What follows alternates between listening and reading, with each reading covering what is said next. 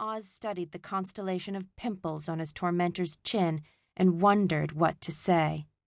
In fact, he knew exactly where Delilah Bean was hiding, in the museum's secret passageway through the ductwork overhead, but he had no intention of ratting her out, not to the likes of Jordan and Tank.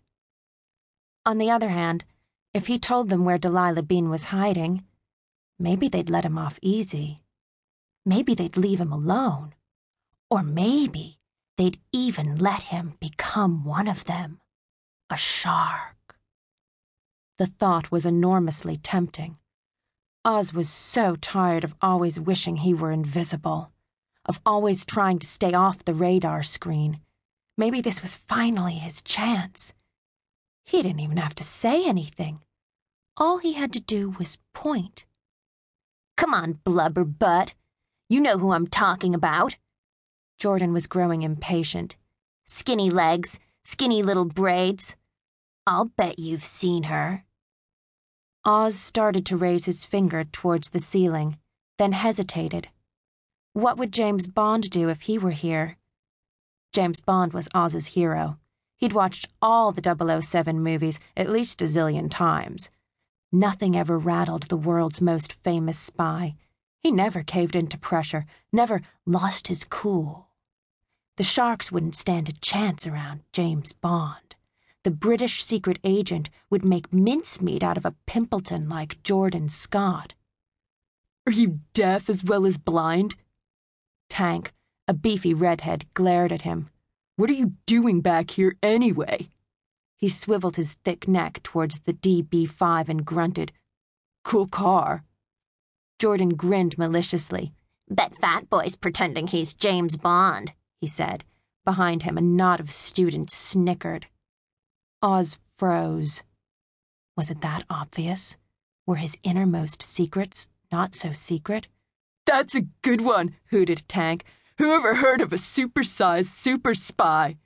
"00 lard," jeered Jordan. And the sharks and sharks in training clustered around him, exploding with glee. Shame rippled through Oz. Shame and humiliation. Tears started in his eyes, and he struggled to blink them back. He scanned the crowd, desperately searching for a friendly face. All he saw were sharks, and with the sound of their laughter ringing in his ears, he turned and fled. Chapter 2.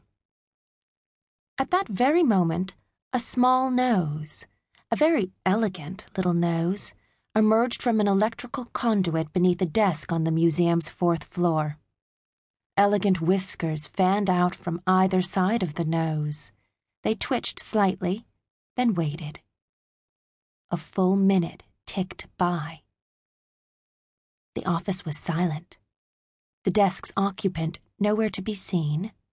The whiskers twitched again, and then the elegant little nose, to which they were attached, poked out further, followed by the nose's owner, a small, brown mouse.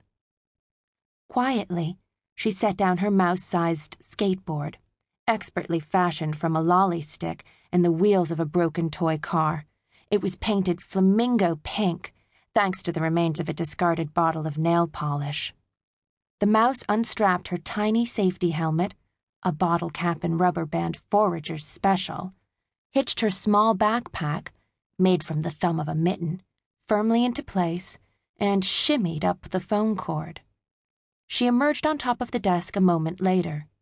Keeping well out of sight, she skirted the telephone and clambered onto the stack of phone books propped beside it. She paused for a moment, then with a graceful leap propelled herself up through the air and onto the shelf above. She scurried into the shadows behind a dictionary and whispered into the microphone, part of an old mobile phone headset that was clipped to her glossy and impeccably groomed brown fur. "Agent in place." "Check," replied a voice in her ear, a very elegant little ear. "Proceed with caution." "Affirmative." The mouse inched forward. She peeked around the edge of the dictionary. Not a human in sight. "The coast is clear," she reported. "Can you see the merchandise?" She craned her neck for a better view of the desk below, scanning